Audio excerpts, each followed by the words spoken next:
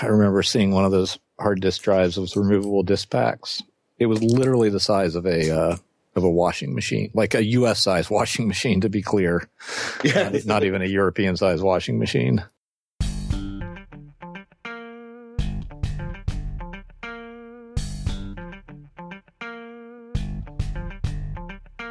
This episode is sponsored by Hired.com. Hired.com is offering a new freelancing and contracting offering. They have multiple companies that will provide you with contract opportunities. They cover all the tracking, reporting, and billing for you. They handle all the collections and pre-fund your paycheck. They offer legal, accounting, and tax support. And they'll give you $1,000 when you've been on a contract for 90 days. But with this link, they'll double it to $2,000 instead. Go sign up at Hired.com/freelancer show. This week's episode of The Freelancer Show is brought to you by Earth Class Mail. Earth Class Mail moves your snail mail into the cloud, giving you instant access 24/7 and integrates with the tools and services you use every day. It's crazy that we've moved everything we do for the business over to the digital world, but still need to pick up, sort, and manage physical mail. With Earth Class Mail, you can get all of your mail scanned and accessible online 24/7. You can search your mail, send invoices over to your accounting software, sync important documents into cloud storage, deposit checks, and really just make running your business a whole lot easier. You also get real professional address to share publicly with customers, business partners, and investors. And you'll never need to worry about someone showing up at your door if you run your business from home. Now, I've checked out Earth Class Mail, and I think it's a brilliant solution that's perfect for businesses and independent entrepreneurs of all types. Visit freelancershow.com/mail, and you'll get your first month of service free when you sign up. That's freelancershow.com/mail. Hey everybody, and welcome to episode 215 of The Freelancer Show. This week on our panel we have Jonathan Stark. Hello. Philip Morgan. Howdy. Edwin Lerner. Hi everyone. Charles Max Wood from DevChat.tv. And this week we're going to be talking about working remotely. We actually had a request for this from one of our listeners. His name's Luca. And I'm just going to read through this and then we can pick it apart. He says, basically, he wanted an episode on purely remote consulting where you perhaps never meet the customer face-to-face. And then he was looking for communication technologies for meetings, chat and video conferencing, project management, day-to-day communication, and software tools that you can expect customers to be familiar with and or have installed. And then communication techniques on how to manage your clients' expectations and discussion style, how to lead discussions, how to share impromptu drawings and sketches, how to make up for lack of nonverbal communication, common miscommunication pitfalls to spot or avoid in the first place, and how to deal with time zone differences. And then he's got a bunch more questions here that he put under fundamentals. So what about if what you're selling is not a tangible product like software, but plain communication like strategy consulting? How does that work? How do you do it? How do customers react if you suggest purely remote consulting? And can I, as a random consultant, really expect it to be sustainable, or does it merely work for a lucky few consultants who are just so good or well-known that customers will accept this as a term of working together?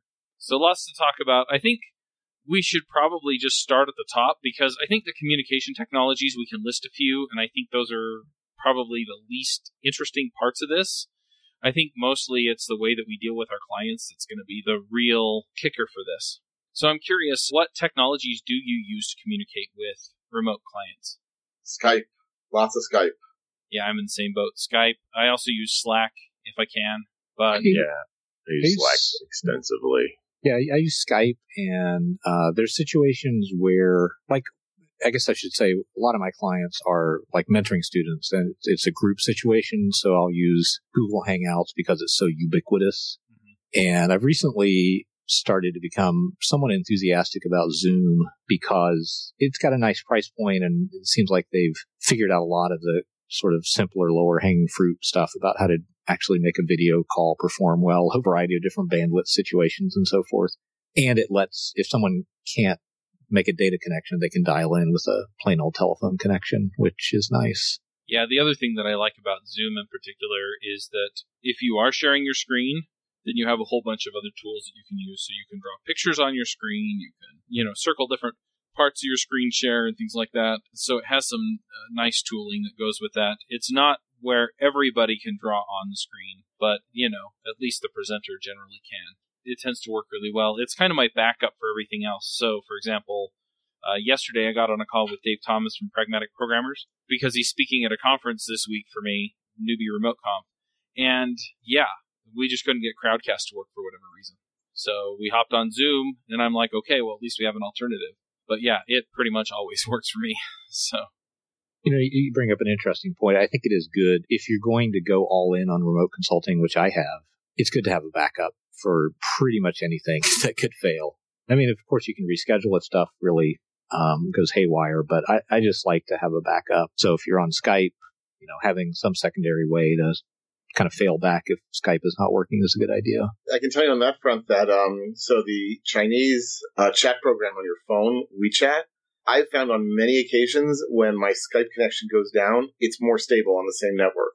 And it does voice and video chats as well. And you don't need to know Chinese to use it. But it's definitely worth looking into if you want a backup that's works on your phone. That's pretty darn reliable, I found. Yeah, one other thing that I'll just jump in with here as far as meetings and communication is that if I have just one person that I'm dealing with the client, or maybe two, a lot of times I'll just push all of that into Skype. All of the calls, the meetings, the chatting, everything, I'll just do it all in Skype. If I'm dealing with a team of people, or if there are a lot of people that tend to need to know, at least know what's going on and, want to provide input and things like that, then I move into these other options where it's a Zoom or a Slack or things like that. But yeah, just one-on-one or one-on-two, I generally just go with Skype for the entire thing. I think there's an interesting, I don't know if we're making this distinction on purpose or by accident, but I've categorized all of my communication platforms into real-time and not real-time.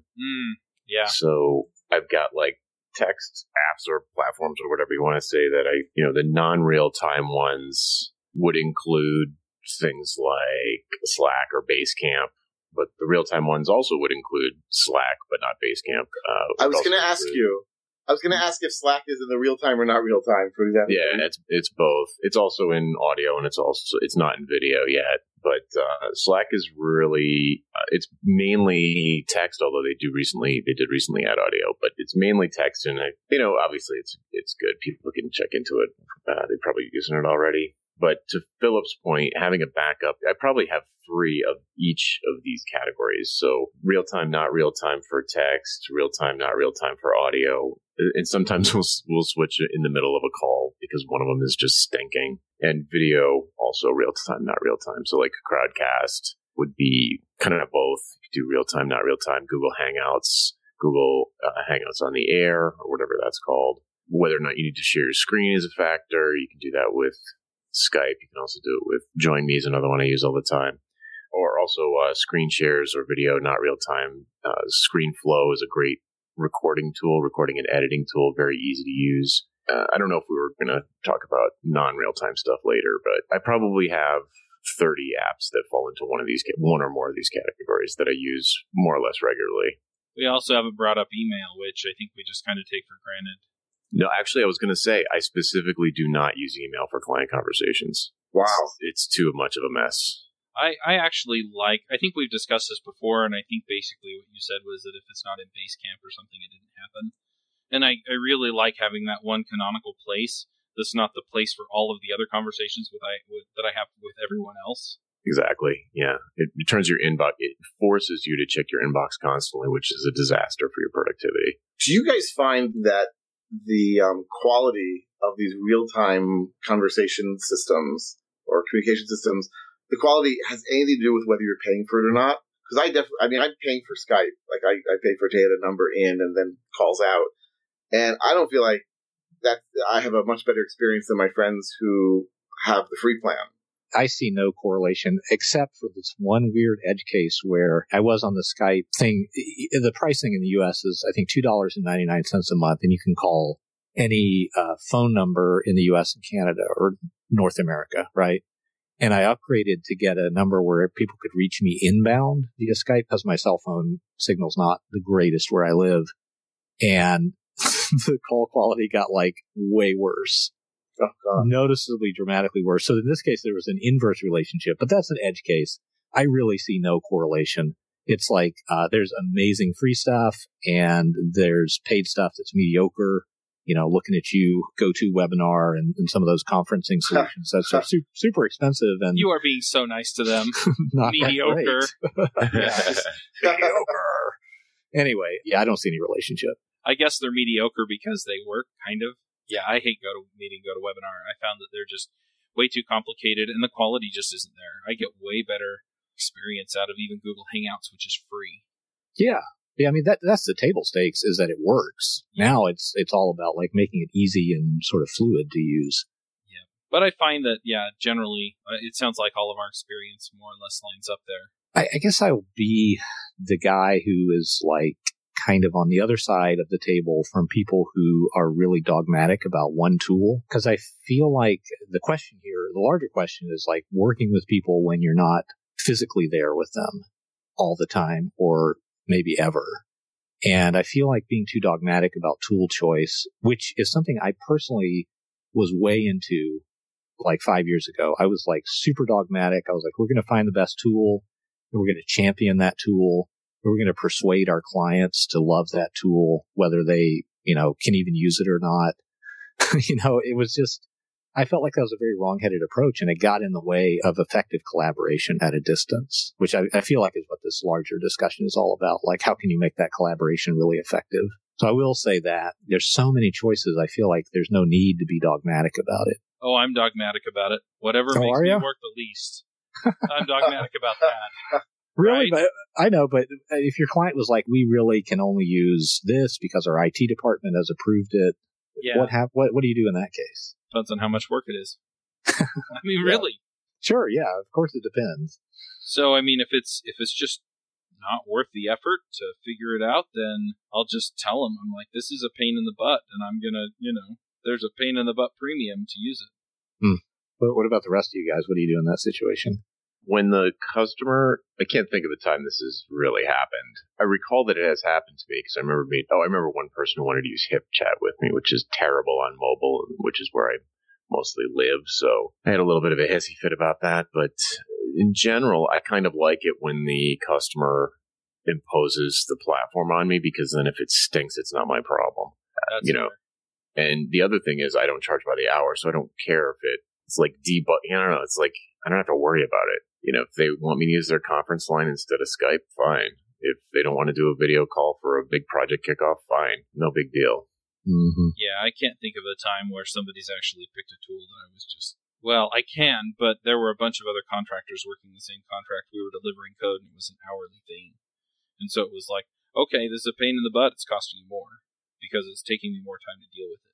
I'm trying to remember, trying to think. Most of my clients, with whom I do development, are kind of, small startups. And so they're using the same sort of technologies as I am. Recently, a few of them have said, we'll just put you on our Slack channel. I'm thinking, wow, that's great. They're really with it. And my big clients are basically where I'm doing training. So, how much technology do I really need to use to interact with them? I go there, I plug into their projector. The only exception is perhaps that when I do teaching for Cisco, because online teaching for them, because they own WebEx, so they require that I use WebEx for online teaching. But you know what?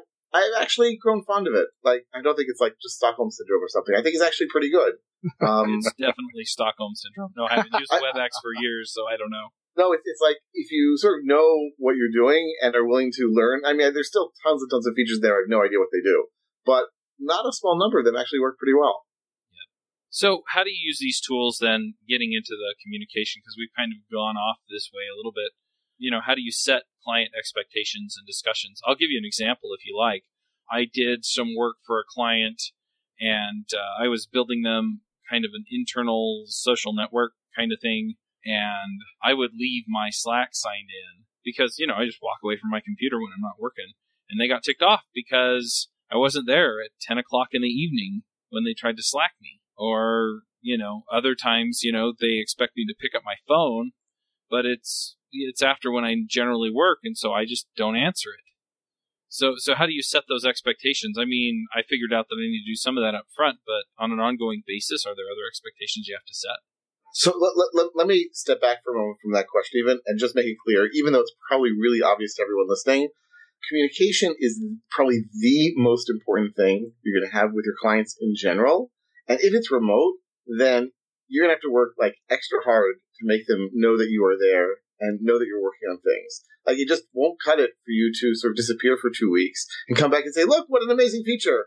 Unless they know that you're going to be gone for 2 weeks, right? If that's agreed with them, that's fine. So using these tools is necessary so that they will have what's known in the biz is in the online education biz, at least, presence, a sense of presence. Are you around? Are you doing something? And if so, what are you doing for them? so they're not surprised. And so, like, I found that using a lot of these tools, whether there's a task tracker, whether it's chat, whether it's setting up meetings, whether it's Basecamp or something, it's just to let them know, I have not forgotten you, I'm still working on your thing, and I care. I have a similar take on it, which is definitely agree that communication is hugely important and even more important when it's remote. And when I've got projects going, I try pretty hard to touch the project. I try to touch the client at least once a day. Since I'm not getting paid by the hour, it's not like they care if the clock is ticking or not ticking, but it's like you said, they just want to know that it didn't fall off the map. They want like a sort of a heartbeat coming from the other side of the internet that, somebody's still on it so they can chill. And they're not really worried about, for me, they're not really worried about, did he climb into a hole and he's going to bill me like 120 hours this week, like that I wasn't expecting? Or is it more like, it's really for me, it's like to put their mind at ease, to decrease their risk. It's like, Stark's got it. We don't have to worry about it. He's on top of it. We're good. So how often do you check in then? But usually do like, it depends on the gig and it depends on how crazy the gig is. Like when it's coming up to delivery, can turn into a real flurry of real-time chat, conference calls that we'll just jump in and out of repeatedly throughout the day.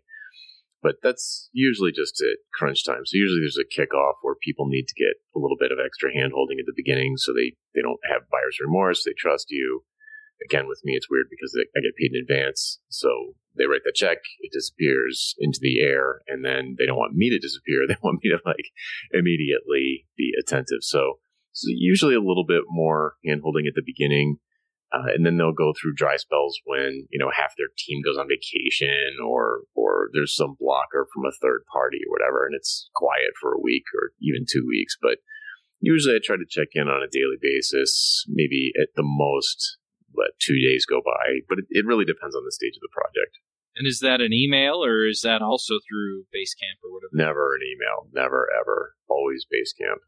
Or something more real time. So if it's something that, I'm working with this one client right now and they're new to Basecamp, they're new to Slack, they prefer like old school telephone landline conference calls, like those Qualcomm triangles that sit on the table. So it's, I'm the most active person in Basecamp and I'm not even in there that much, but that's where I do it. So, I don't know if they're looking at it or not, but I presume they are. And then we have a weekly phone call and I catch them up on what's going on. And yeah, I just worry that mine would be a whole bunch of nothing to report, still waiting to hear back. Yeah, if I wouldn't do that. There's usually something going on. I wouldn't keep on saying. But one thing I will do is I'm not afraid to, because I'm coming in from the outside as a consultant, but I'm not doing any dev work. So I'm not afraid to not throw somebody under the bus, but be like, okay, I posted this message for you. I'll post a message for somebody. And they won't get back to me for 4 days, which is really no skin off my nose. But the team, the upper management, might be a little ticked off by the time the next meeting rolls around if nothing has moved forward. So I'll say something like, and I'm not really a project manager, but I will do something like, try and ping the person on some other channel, or I'll ping the boss or a comment all in Basecamp and be like, can everyone reply to this so that I know that you're getting the notifications? Something like that. Like if it's just totally dead and I'm not 100% sure that people are even getting the message, if I see no activity, then that makes me a little nervous. So I'll try and stir up some. I think there's two aspects to this. One is there's like a flow of information aspect. And there's also the fact that I think most of us want our clients to feel good about having hired us. And so there's like kind of maintaining an emotional connection. So I think there are times when you would want to communicate, even if there's nothing to report, or even if, it's like all status quo. I think there's reasons to communicate just to kind of maintain the way people feel about a project that's in progress. And I think that's where I in the past have fallen down a lot. And I think a lot of people can do better is just kind of remembering that you want to keep the emotional temperature of the project positive. Not that you want to, paper over something that's going wrong, but that's a big part of why people spend larger and larger amounts of money is because of how they feel about things. Yeah, I just spoke yesterday to a new potential client for development work. And, this woman calls me and says, well, we're working with this company and they've been doing some software development and maybe we'll continue with them and maybe not, but we've just lost all trust in their ability to work in the way we want. I'm thinking to myself, like, clearly they're going to leave this company because what if she says out loud to someone she just met on the phone, I don't trust them. Yeah. Right? Like, it's got to be bad. And then she starts telling me, oh, we spend this crazy amount of money for doing this little amount of development and on and on. So you don't want it to get to that point where your clients are bad-mouthing you to other people saying, oh my God, I can't trust them anymore. Like that's a bad situation to be in. I mean, it's good for me, but it's bad for them. And so, I mean, I found that having just a weekly phone meeting, even if it's 10 minutes, 5 minutes, and they can find out what's going on development-wise, but I found almost as important, perhaps even more important, is to tell them or to ask them, what's new with the business? Like, where are things going now? And I find that not only does it help me to sort of look ahead and say, oh, they're probably going to need X and Y and Z because the business is going that direction, but it makes them feel like, wow, he actually cares about a business and not just churning out code and getting this done. So I have to ask then, because I ran into this problem with a couple of clients where I basically said I would like to have a call every week so that we can go over what I've got going on and what you've got going on. And I get kind of a lukewarm response, and that was kind of the best out of it. I mean, some of them, they were just like, well, you're in Slack and we're in Slack, so we'll just Slack. How do you get them to the point where it's like, look, I want the face-to-face over Skype or the voice-to-voice over, some other system so that we can actually talk. I mean, my experience is just people, my clients at least, realize that it's a whole different kind of communication. It's more effective. It's more instantaneous. You get like a fuller emotional sense of what's going on. You can exchange things faster. I mean, Slack is great. Skype is great. Skype, I mean, IMing on Skype. Jonathan, I would love to hear your thoughts on this. As I have gotten older, and for the record, I'll be 42 this August. Wow. The number of times when I'll get like a long written communique of some sort and then hit the reply button or start to craft a reply and then get about 2 words into it and go, you know what? And I'll just erase what I wrote and be like, hey, would you like to get on a call and discuss this? The number of times that has happened has gone up dramatically. And I don't know if it's just getting older. I used to hate when people did that to me because I would just be like, look, I'm busy. I want this to be asynchronous communication. And now more and more I'm defaulting to some form of synchronous communication because I feel like it's more effective. I'm going to guess it's less to do with age and more to do with the nature of the work. Well, I needed to ask an older man his opinion on this. Is this just an thing or what? No, I am a fan of using the right communication medium for the job. So whenever we have like a situation, the phone is great in a project context. The phone is great when you have like a really fuzzy brainstorm that needs to happen especially with a couple of, if it's more than 2 people, because that just doesn't work in Slack. Yeah, and I think when you say phone, you just mean real-time voice. So whatever real-time voice, the underlying tech is doesn't matter. Real-time voice, yeah. It could be Screen Hero. It could be inside of Slack, whatever. But you can take a massive thread of 5 people talking over each other in a text format and get the whole thing wrestled to the ground in 10 minutes on a conference call. Yeah. It's weird. It's like, I mean, I guess it's not weird. It's like different things are suited to different media. And the thing that I hate about the phone is that you have to take tons of notes if you want to capture anything, and then you're the only one that has them. So then you need to put them into, then it's like, okay, if a decision was made on the phone call, that drives me crazy. Yeah, you become the secretary, right? Yeah. So I try to capture that. It depends on the relationship. Sometimes I'll be like, is somebody capturing this? If I feel like it's definitely not my responsibility. But I try to stay away from that. It's more like, let's just hash through this confusion that we just got into a snarl in some text thread. Let's just click the phone button that's staring at us and clarify what it is we're talking about. It's usually when there's a disconnect, like people are talking past each other, using the same word for different things. Right. Yeah, I think the reason I had that feeling like it might be associated with aging is because, when I was in my 20s, the people in like their 40s and 50s who would always be like trying to get me on the phone instead of email, I just figured, they didn't grow up with email. So it's like they're technophobes, right? Which might have been true at the time. Could be, but I think also maybe they had the wisdom to understand when's the right time to get on the stupid phone. Or maybe email just felt so impersonal that they couldn't imagine how anyone would use it as a communication medium. I mean, I will say that just, as I mature as someone in the services business, I rely more and more on voice communication because I think if it's used correctly, it can be so much more powerful. One thing that I've run into with going to phone, though, especially off of like a text-based system, whether it's an email or Basecamp or whatever, is that the second I say, well, why don't we have a phone call so that, because there's a lot of information to communicate, or because, I'm afraid that we're missing something here in what we're trying to say to each other, inevitably it feels like, well, not inevitably, but about 70 to 80% of the time, the client gets on and is like, what's wrong? Interesting. Yeah. There's the opposite problem of clients kind of not being disciplined about respecting your time. I know that can happen, and that's why some people want to avoid getting on a phone call. I get that. Yeah, that's been more the case with me, is that somebody wants to brain dump when you want to ask a question, then they go off on a tangent, and you're like, oh man, it turns. I like to use the phone when it's going to save time. That's basically my thing. And with a lot of the tools we're mentioning, it's so easy. Like even in Gmail, for crying out loud, there's like a phone button. You can inside of Facebook Messenger now, there's a phone button. So pretty much anything, you can take pretty much any thread that's going and just pull a ripcord and ring the other person's device. So it's pretty easy to switch back and forth between all of them. But again, I think the big picture really is that all of these are good for different things, and you need to be pretty facile at switching between them. Maybe it does take a special skill. I never really thought about it like that, but maybe the remote worker has a special skill that didn't exist, the get off my lawn baby boomer group. Chuck, to circle back, you had the question earlier of how, assuming you do want to have that real-time voice communication with the client, how do you make the case for it to them?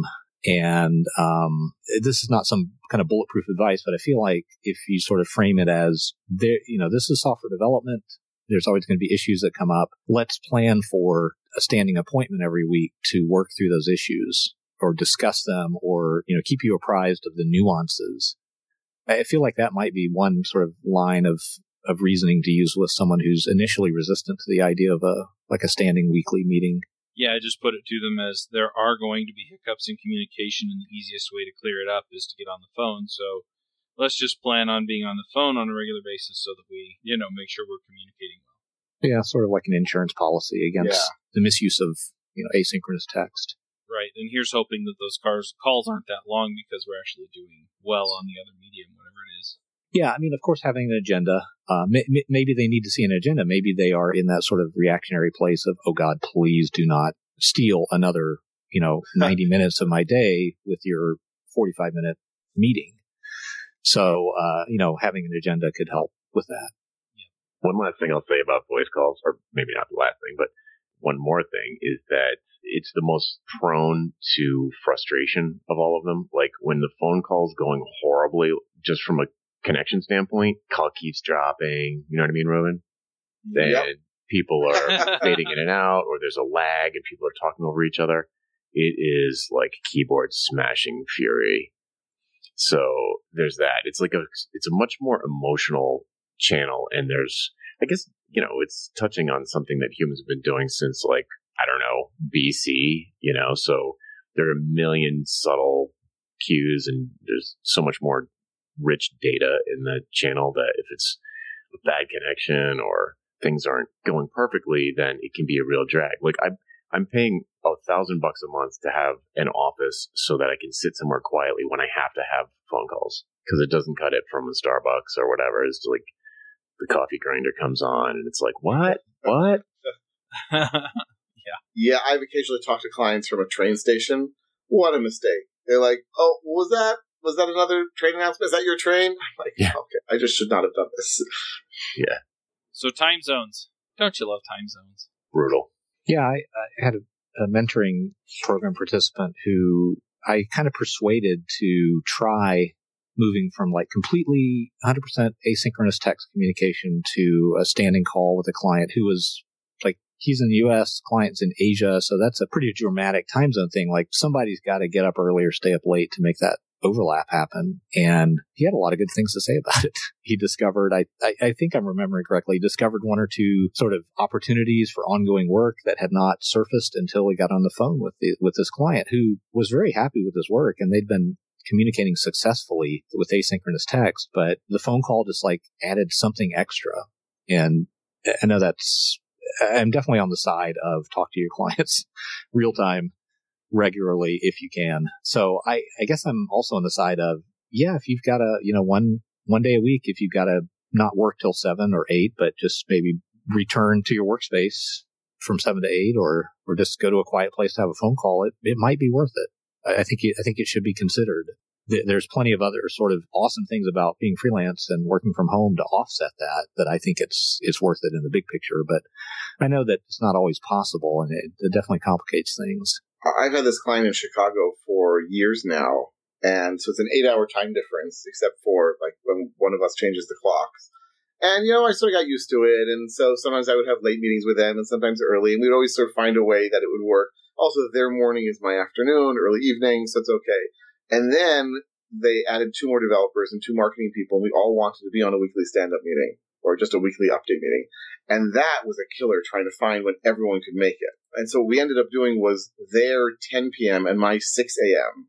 And everyone's unhappy, but basically we keep trying to find a better time, and no one can think of one. So other than that, though, a little flexibility is not a bad thing. And, if I have to get up an extra hour early or go to sleep a little later to talk to people, not so bad. But that's also because most of my communication with them will be asynchronous. So I can get away with once a week, once every 2 weeks, talking in real time, and the rest of it being through email, IM, whatever. So clearly one major time zone thing is finding a time when everybody who needs to meet can meet. But are there people had other time zone related issues that weren't to do with synchronous communication?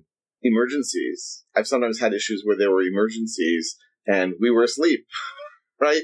And I got up in the morning and see all these urgent email messages that came overnight. Oh my God, what's wrong with the server? Yeah. The better ones are, oh my God, what's wrong with the server? And then, several minutes later, everything's fine now. And I slept through the whole emergency and it corrected itself. That's the best. Yeah, sometimes an instant reply makes things worse. What tools do people use to prevent things like people missing meetings because of time zone confusion and that sort of thing? I always send a calendar invite, and that way, when it shows up on their calendar and they accept, then I know that it's an okay time for them. And then if I've got several people in different time zones and I don't want to think about it, then I'll just use something like Calendly or something, because it's pretty good about figuring out what time zone somebody's in and then letting them pick a time that does work for them. And then I just make the times available for that. There was another one that I can't remember the name of it, but there are a bunch out there where you can actually just invite everybody to the same tool, and it's effectively a table with a bunch of times that you're available, and then each person kind of checks off the ones that they're available on. And that way it all gets coordinated. I don't remember what it's called. Doodle? Sounds like Doodle. Yeah, I think so. Which I hate. Whoever thought a infinitely rightward scrolling I know, right? thing was a good idea, but it does work, and it's useful. Actually, I have a coaching student who is this, one of these brilliant guys who just kind of gets heads down in whatever he's working on, and the calendar invite, I think, pops up on his computer, and he just doesn't even see it because he's so focused. And like with him, I have started texting him, 30 minutes or 60 minutes before we meet, which I know is kind of like from a power frame perspective, sort of makes me the secretary, and it's not ideal from that perspective. But, from the larger perspective, I want our meeting to happen, and I'm willing to, do some grunt work to make that happen. So, to me, that's not out of bounds, is to just say, look, if you guys can't remember the meeting, I know that's not really my problem, but also this meeting needs to happen, so I'm going to remind you. I often, in order to avoid time zone issues, because especially when people are changing clocks in different countries, it can be a real pain to miss a meeting by an hour or show up an hour early because, you changed your clocks and I didn't. And so what I'll often do is put a meeting in the calendar under their time zone. So I'll say, so this way I just say to people, we'll meet at 8 Eastern, we'll meet at 9 Central. And then I put in my calendar as 9 Central. And my calendar then sort of figures out wherever I happen to be in the world, and whatever time it happens to be for me, it'll tell me when that's happening. Yeah, there's a really good feature of Google Calendar that it might be what you're describing, but it's something that I use when I'm traveling. So, next week I'm going to be speaking at a conference in Las Vegas, which is 2 or 3 hours earlier than where I live. But I live and die by my calendar. Like, if stuff's not in my calendar, I miss it, period. So, like, let's say my talk's at 2:30 Central Time, or what are they, Mountain Time? Nevada is Pacific Time. Pacific Time. Okay, so let's say it's at 2:30 Specific Time. Pacific Time, I like it. You can put it in your calendar, and then under like the advanced settings of the appointment, you can change the time zone for it, so that when I land there and my phone and everything updates to the local time zone, it's at the right time. Because what I used to do, so what I used to do is I'd be like, oh, I'm speaking at 2:30 in Las Vegas, so I'd put it in at 2:30 Eastern Time, and then I'd get there, and it would bump up to like 7:30 p.m., and I would completely miss it. Or I would be in danger of missing it unless I paid like very, time math, which is everyone's favorite. On that note of time math, Fantastical is an app that it's got a little feature that will transpose your entire calendar into whatever time zone you want, so that you can kind of see it. Like, you're over in Providence, you can see it in specific time. Makes it a lot easier to plan stuff. Anyway, I know I interrupted there, but that's a nice tool. That's good to know. Another thing I've gotten into the habit of doing is I use Calendly as well, but but that's really like a one-on-one. It's kind of hard for two other people to pick a time in my calendar with Calendly. But if I do have to send a time for something anywhere, I always include the time zone. Yeah. Even if I know the people are in my time zone. I'll say, and I don't just say Tuesday. I'm very specific with it, because it ends up, if you aren't, it's open for debate, not debate, but it's potential for confusion. And a benefit is that in Gmail, at least, which is what I use, if you put a full like date time in there, it will let you click on it and add it to your calendar. So the person on the other end potentially could just click it, see what their availability is in the sidebar, and then just accept it right there and like send me an invite. But so that's a good thing to always put the time zone so people know what you're talking about. Yeah, absolutely. I'm always saying, like, in your your 12, let's say your 1 o'clock or your 3 o'clock. And by the way, I never say next, like next Tuesday, next week. Always use a specific date.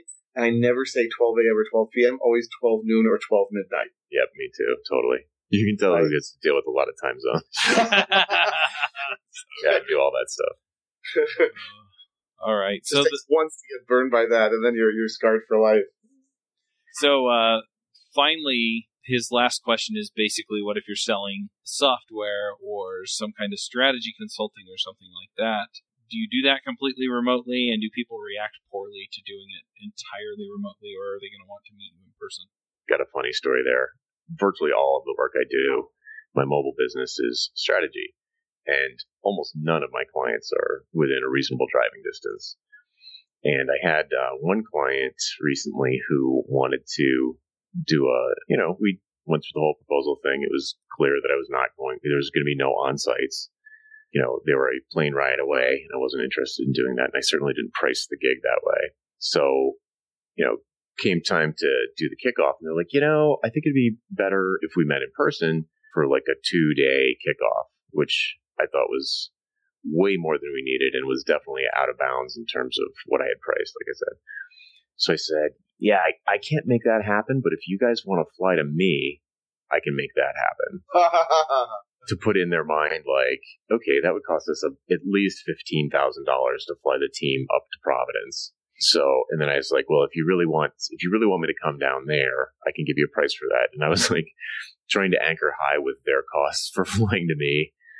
So, because it was going to cost more than the whole gig.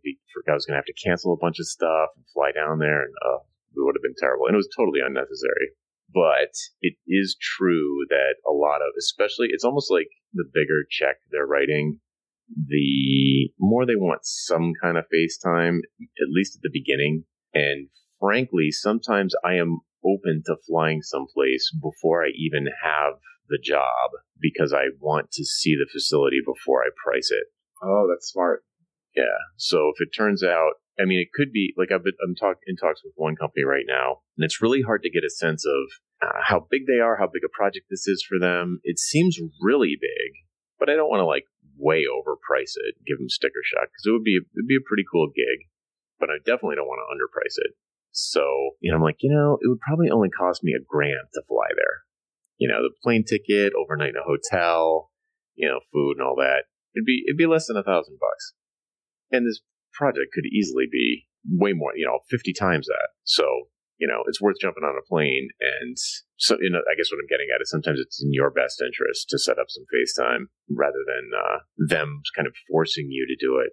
But, those are just anecdotes. The bottom line is I barely ever have to see anybody in person, and pretty much all I do is strategy. So you really don't need to do it. It's just, I find that I can increase my fees somewhat by doing it if I feel like it, but you definitely do not need to actually be flying around all over the place or even driving around to be meeting with people in person. I think another thing that's a part of this is that if you can't get them to trust you to work remotely, then you probably aren't going to be able to get them to, well, I guess you could, but you're not going to be able to get, in most cases anyway, in my opinion, and now I'm rambling, I don't think you're going to be able to trust them to drop the extra, $1,000, $2,000 for you to fly out and spend a day with them, and, if they don't trust you anyway. So really what it comes down to is, what outcome do you want? How are we structuring this? Do you trust me to get it done? Are you going to get a good value out of it? And I think if they see all of those things add up, then it won't matter whether or not you're remote. And honestly, face-to-face over the computer is not the same as being in person, but at the same time, for a lot of people, it's good enough. I had a client who I worked with for, it must have been 3 or 4 years, all online, all on the phone. We spoke on the phone all the time. And I was in the U.S. at that time. And he said, tell you what, why don't I fly you out here? And then we can get to know each other in person and strategize over the next few years of how the business is going.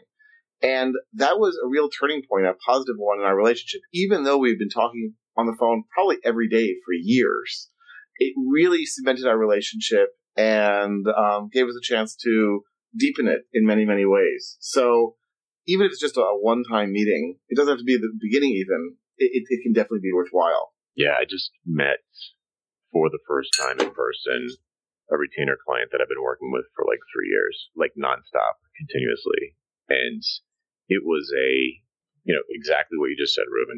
We're close. We're already close, but it's like that online close. And when you actually go have dinner with somebody, there's just it takes the relationship to a level that it definitely did not get, in Slack. Is it necessary? No, but it's really nice. If it makes sense to do, it's really nice. I agree with what both of you are saying. I'm just saying I don't know that anyone is more likely, or I don't know if a lot of people are more likely to hire you based on whether or not you're going to fly out and meet them. I think that it does something to position you as a little higher value freelancer, consultant, whatever, when it's obvious to a client that you could, A, afford to fly to them without them having to pick up the bill, right? And B, that you have enough control over your own schedule to arrange that. Both of those are going to be signals that this person is not scraping work from Upwork. They're actually, succeeding in what they're doing. So in a sense, I guess I have to kind of make an exception to even my own preference for doing everything remotely, which is, it sends a real message when you can travel, and it's not a big deal for you to travel, and you're not like, so who's going to pay for this trip? Yeah, totally. It's a total power move, and if you believe that there's a real gig there, that it's worth it, it's a little bit of a gamble, and it's definitely no fun. Like, if I can't stand travel, I'm so sick of traveling. I'm fond of saying I will not get on a plane for less than $5,000, but I would. And I did just suggest to a company that I just mentioned that, maybe I would fly down there because this seems like a sweet gig. I think these guys are not tire kickers, and I'm going to be in competition with people who are players, and just casually saying, maybe I'll just fly down there. And I agree. I think Philip's 100% right, but it's definitely it's sort of your ace card in this situation. It sounds like.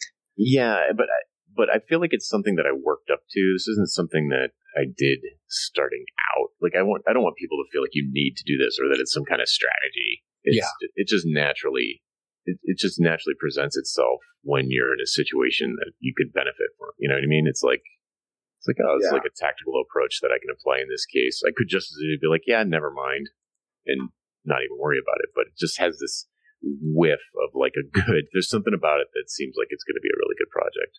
By the way, I mean, when it's been local clients here in Israel, so I was often willing to go and just meet them wherever for an initial consultation, right? So I would go and I mean, it's a small country and all, and most of these things were, say, half an hour away, but it's a half an hour there, or an hour there, and an hour back, and it ends up taking, half, 3/4 of the day just to have this initial meeting. And at some point, my wife said to me, "You are the consultant. They want to meet with you. Why don't you have them come meet with you at your house?" I was like, okay, I'll try that. And sure enough, people keep doing this. It's not like most of my work is still training and everything, but in the last month, I think I've had 3 different potential clients come to my house and meet with me here. All I had to do was say, "Why don't you come to me?" And they didn't flinch at all. From their perspective, this was totally okay. I purposely chose to never have local clients because I live in a pretty small city and I don't want to be running into them all the time. So this is, for people who are listening, like 99% of my work over the last, since 2003 has been remote, like completely remote. I've had tons of clients I've never met, so totally doable. And now it's easier than it ever has been because there's just like tools everywhere. And it's acceptable. Like I was in the newspaper when I came to Israel in 95 and I was working remotely with a company in the US, and no one's going to write a newspaper story about a telecommuter anymore. It's not even called that anymore, is it? I don't know what they... Telecommuter. I think they just are like, remote work. Yes, here I'm dating myself once again. That's awesome. Put that in your positioning statement. I would say probably the hardest thing is just sort of getting used to it if you're not used to it. Mm-hmm. Right? If you've been working in an office for a while and you're now going to work remotely from home with people all over, well, now you've got to get used to not having office banter, not like going and seeing them in person, marketing online and everything. So it's a whole lot of different skills and experiences, but it doesn't mean it's impossible at all. On the contrary, it's quite possible. And I know that in some, probably very few situations, depending on the culture of the client, you may be unable to influence them at a distance. And if that's important, then, that may change some things. Because I know that was kind of a thread of discussion when telecommuting was a new thing, was like, people who would work remotely would get passed over for promotions and that kind of thing. So I think some of this advice is certainly less applicable to like remote contract workers or just remote FTEs. All right. Well, let's go ahead and get to picks. Jonathan, do you want to start us off with picks? Sure. We talked about a ton of tools today, so I'll stay away from tools this time. And I've got 2 picks. One is a book by Michael Lewis called The Big Short, which is about the banking crash in 2008. And it is fascinating and horrifying and amazing that he was able to spin an interesting story out of a really, really confusing, just rat's nest of yuck, just numbers, and it's wild. So I listened to the audiobook. I'm a big fan of that. The narrator was really good. So definitely recommend checking out The Big Short. It's almost like a thriller, but it's a true story. And then I'm going to pick sort of self-promotional pick here. This morning, as we're recording this, I launched a book called Hourly Billing is Nuts. And I wanted to give the Freelancer Show audience a code for that. Which code should I use? I can use any code I want, like FS215. Is that crazy? We'll go with that. FS215. So if you want to get 30% off my new book, you can go to hourlybillingisnuts.com and use FS215 to get 30% off. How do you feel about hourly billing, Jonathan? It's a cancer on professional services, and it is my mission in life to rid the earth of hourly billing. I see you really changed your tune since I met you. Could I be more clear? All right, Philip, what are your picks? Jonathan, did you know they made that book into a movie? And the movie is also quite good. Yes, Hourly Billing is Nuts, the movie. No! Nice softball. How does that theme song go? Do do do do do do do. Somebody's already bought the rights, huh? All right. Quick tool recommendation. I mentioned it during the show. Fantastical is a nice calendar app that I standardized on. People get kind of religious about calendar apps. The thing I like about Fantastical is the natural language processing for adding new events. You just kind of type in using plain English what is going to happen, and it does a pretty good job of interpreting that and setting up all the parameters of a calendar event based on that. And the other thing it does that I mentioned is it lets you, at the click of a mouse, transpose your entire calendar into any other time zone, which is awesome for people who work with clients who are all over the country or planet, because, if I'm curious what time my mentoring group meets in Germany, I can just, transpose it into that time zone. That's nice. And, it's been pretty reliable. And it's worth every penny of whatever they charge for it. My second pick is, if you are, like I am, a fan of raunchy adolescent humor, this movie, The Brothers Grimsby, is a must watch. I watched it a couple days ago and I'm still laughing about some of the absolutely disgusting, gross out humor scenes. It's a Sacha Baron Cohen production, which if you know what he gravitates towards in terms of his films, you know everything you need to know. And it did not score that well in critic reviews, but it was super hilarious. And if you need to laugh more like I do, maybe consider adding it to your list. That's it. All right, Reuven, what are your picks? Okay, so my first pick is something I picked, I think, a long time ago on the show. So I do a lot of traveling. I prefer to eat in vegetarian restaurants when possible. And so Happy Cow, happycow.net, the website, and the app for your phone, truly fantastic. Been in numerous cities. I say to Happy Cow, show me all the vegetarian restaurants and how far away they are, and it will do that. And then it'll guide you to it with Google Maps or whatever. Definitely a fun little app, useful site, and it does something simple and it does it well. The other thing is, and I perhaps am the last person on the planet to discover it, but it turns out that The Office is a great show, especially if you don't work in one. And I think I am enjoying it for a different reason than most others, right? Most people watch the show and say, oh my God, right, this is exactly what my office is like. Thank goodness someone put this into a comedy. And I'm thinking, thank goodness I don't work in an office anymore and I can avoid this sort of nonsense. But anyway, I'm slowly but surely, or perhaps not so slowly but surely, going through the seasons, and I'm definitely enjoying it and relishing the fact that I don't have to deal with a boss or other such things. Are you watching the US version or the UK version?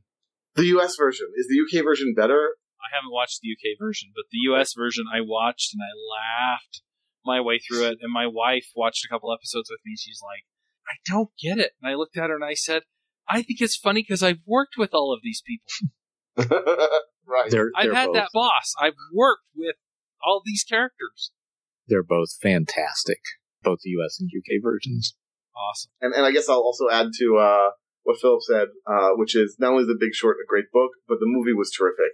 And the fact that they were able to turn, you think the book is interesting, and Michael Lewis is a gifted writer with fantastic stories, but you would think that it was already an amazing achievement to turn such a dry sort of subject into a great, interesting book.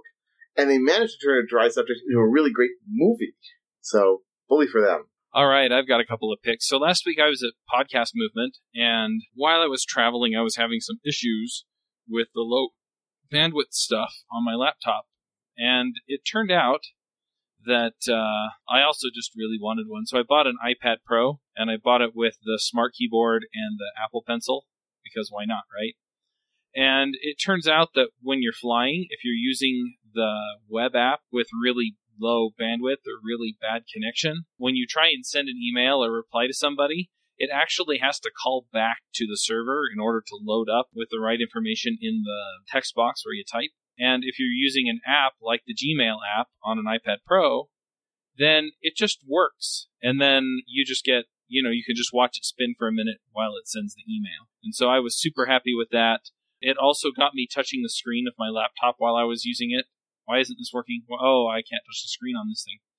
So I really, really liked it. The other thing I liked was with the Apple Pencil, during some of the sessions, I could actually take notes by hand, which for me is still a little bit faster and higher fidelity than typing, just because I could draw the pictures and draw diagrams and arrows and all that stuff. And I really liked it. The thing is I used an app, I think it was called GoodNote or GoodNotes. It'll actually index your handwriting so you can do full text search on your handwritten notes in it. So that was also really nice because then I can just kind of dig through it and go, okay, I'm looking for these kinds of actions that I can take. I'm looking for these kinds of ideas, and I can just get a lot out of them. So I'm going to pick all that, and we'll go ahead and wrap up the show. Bandwidth for this segment is provided by CacheFly, the world's fastest CDN. Deliver your content fast with CacheFly. Visit CACHEFLY.com to learn more.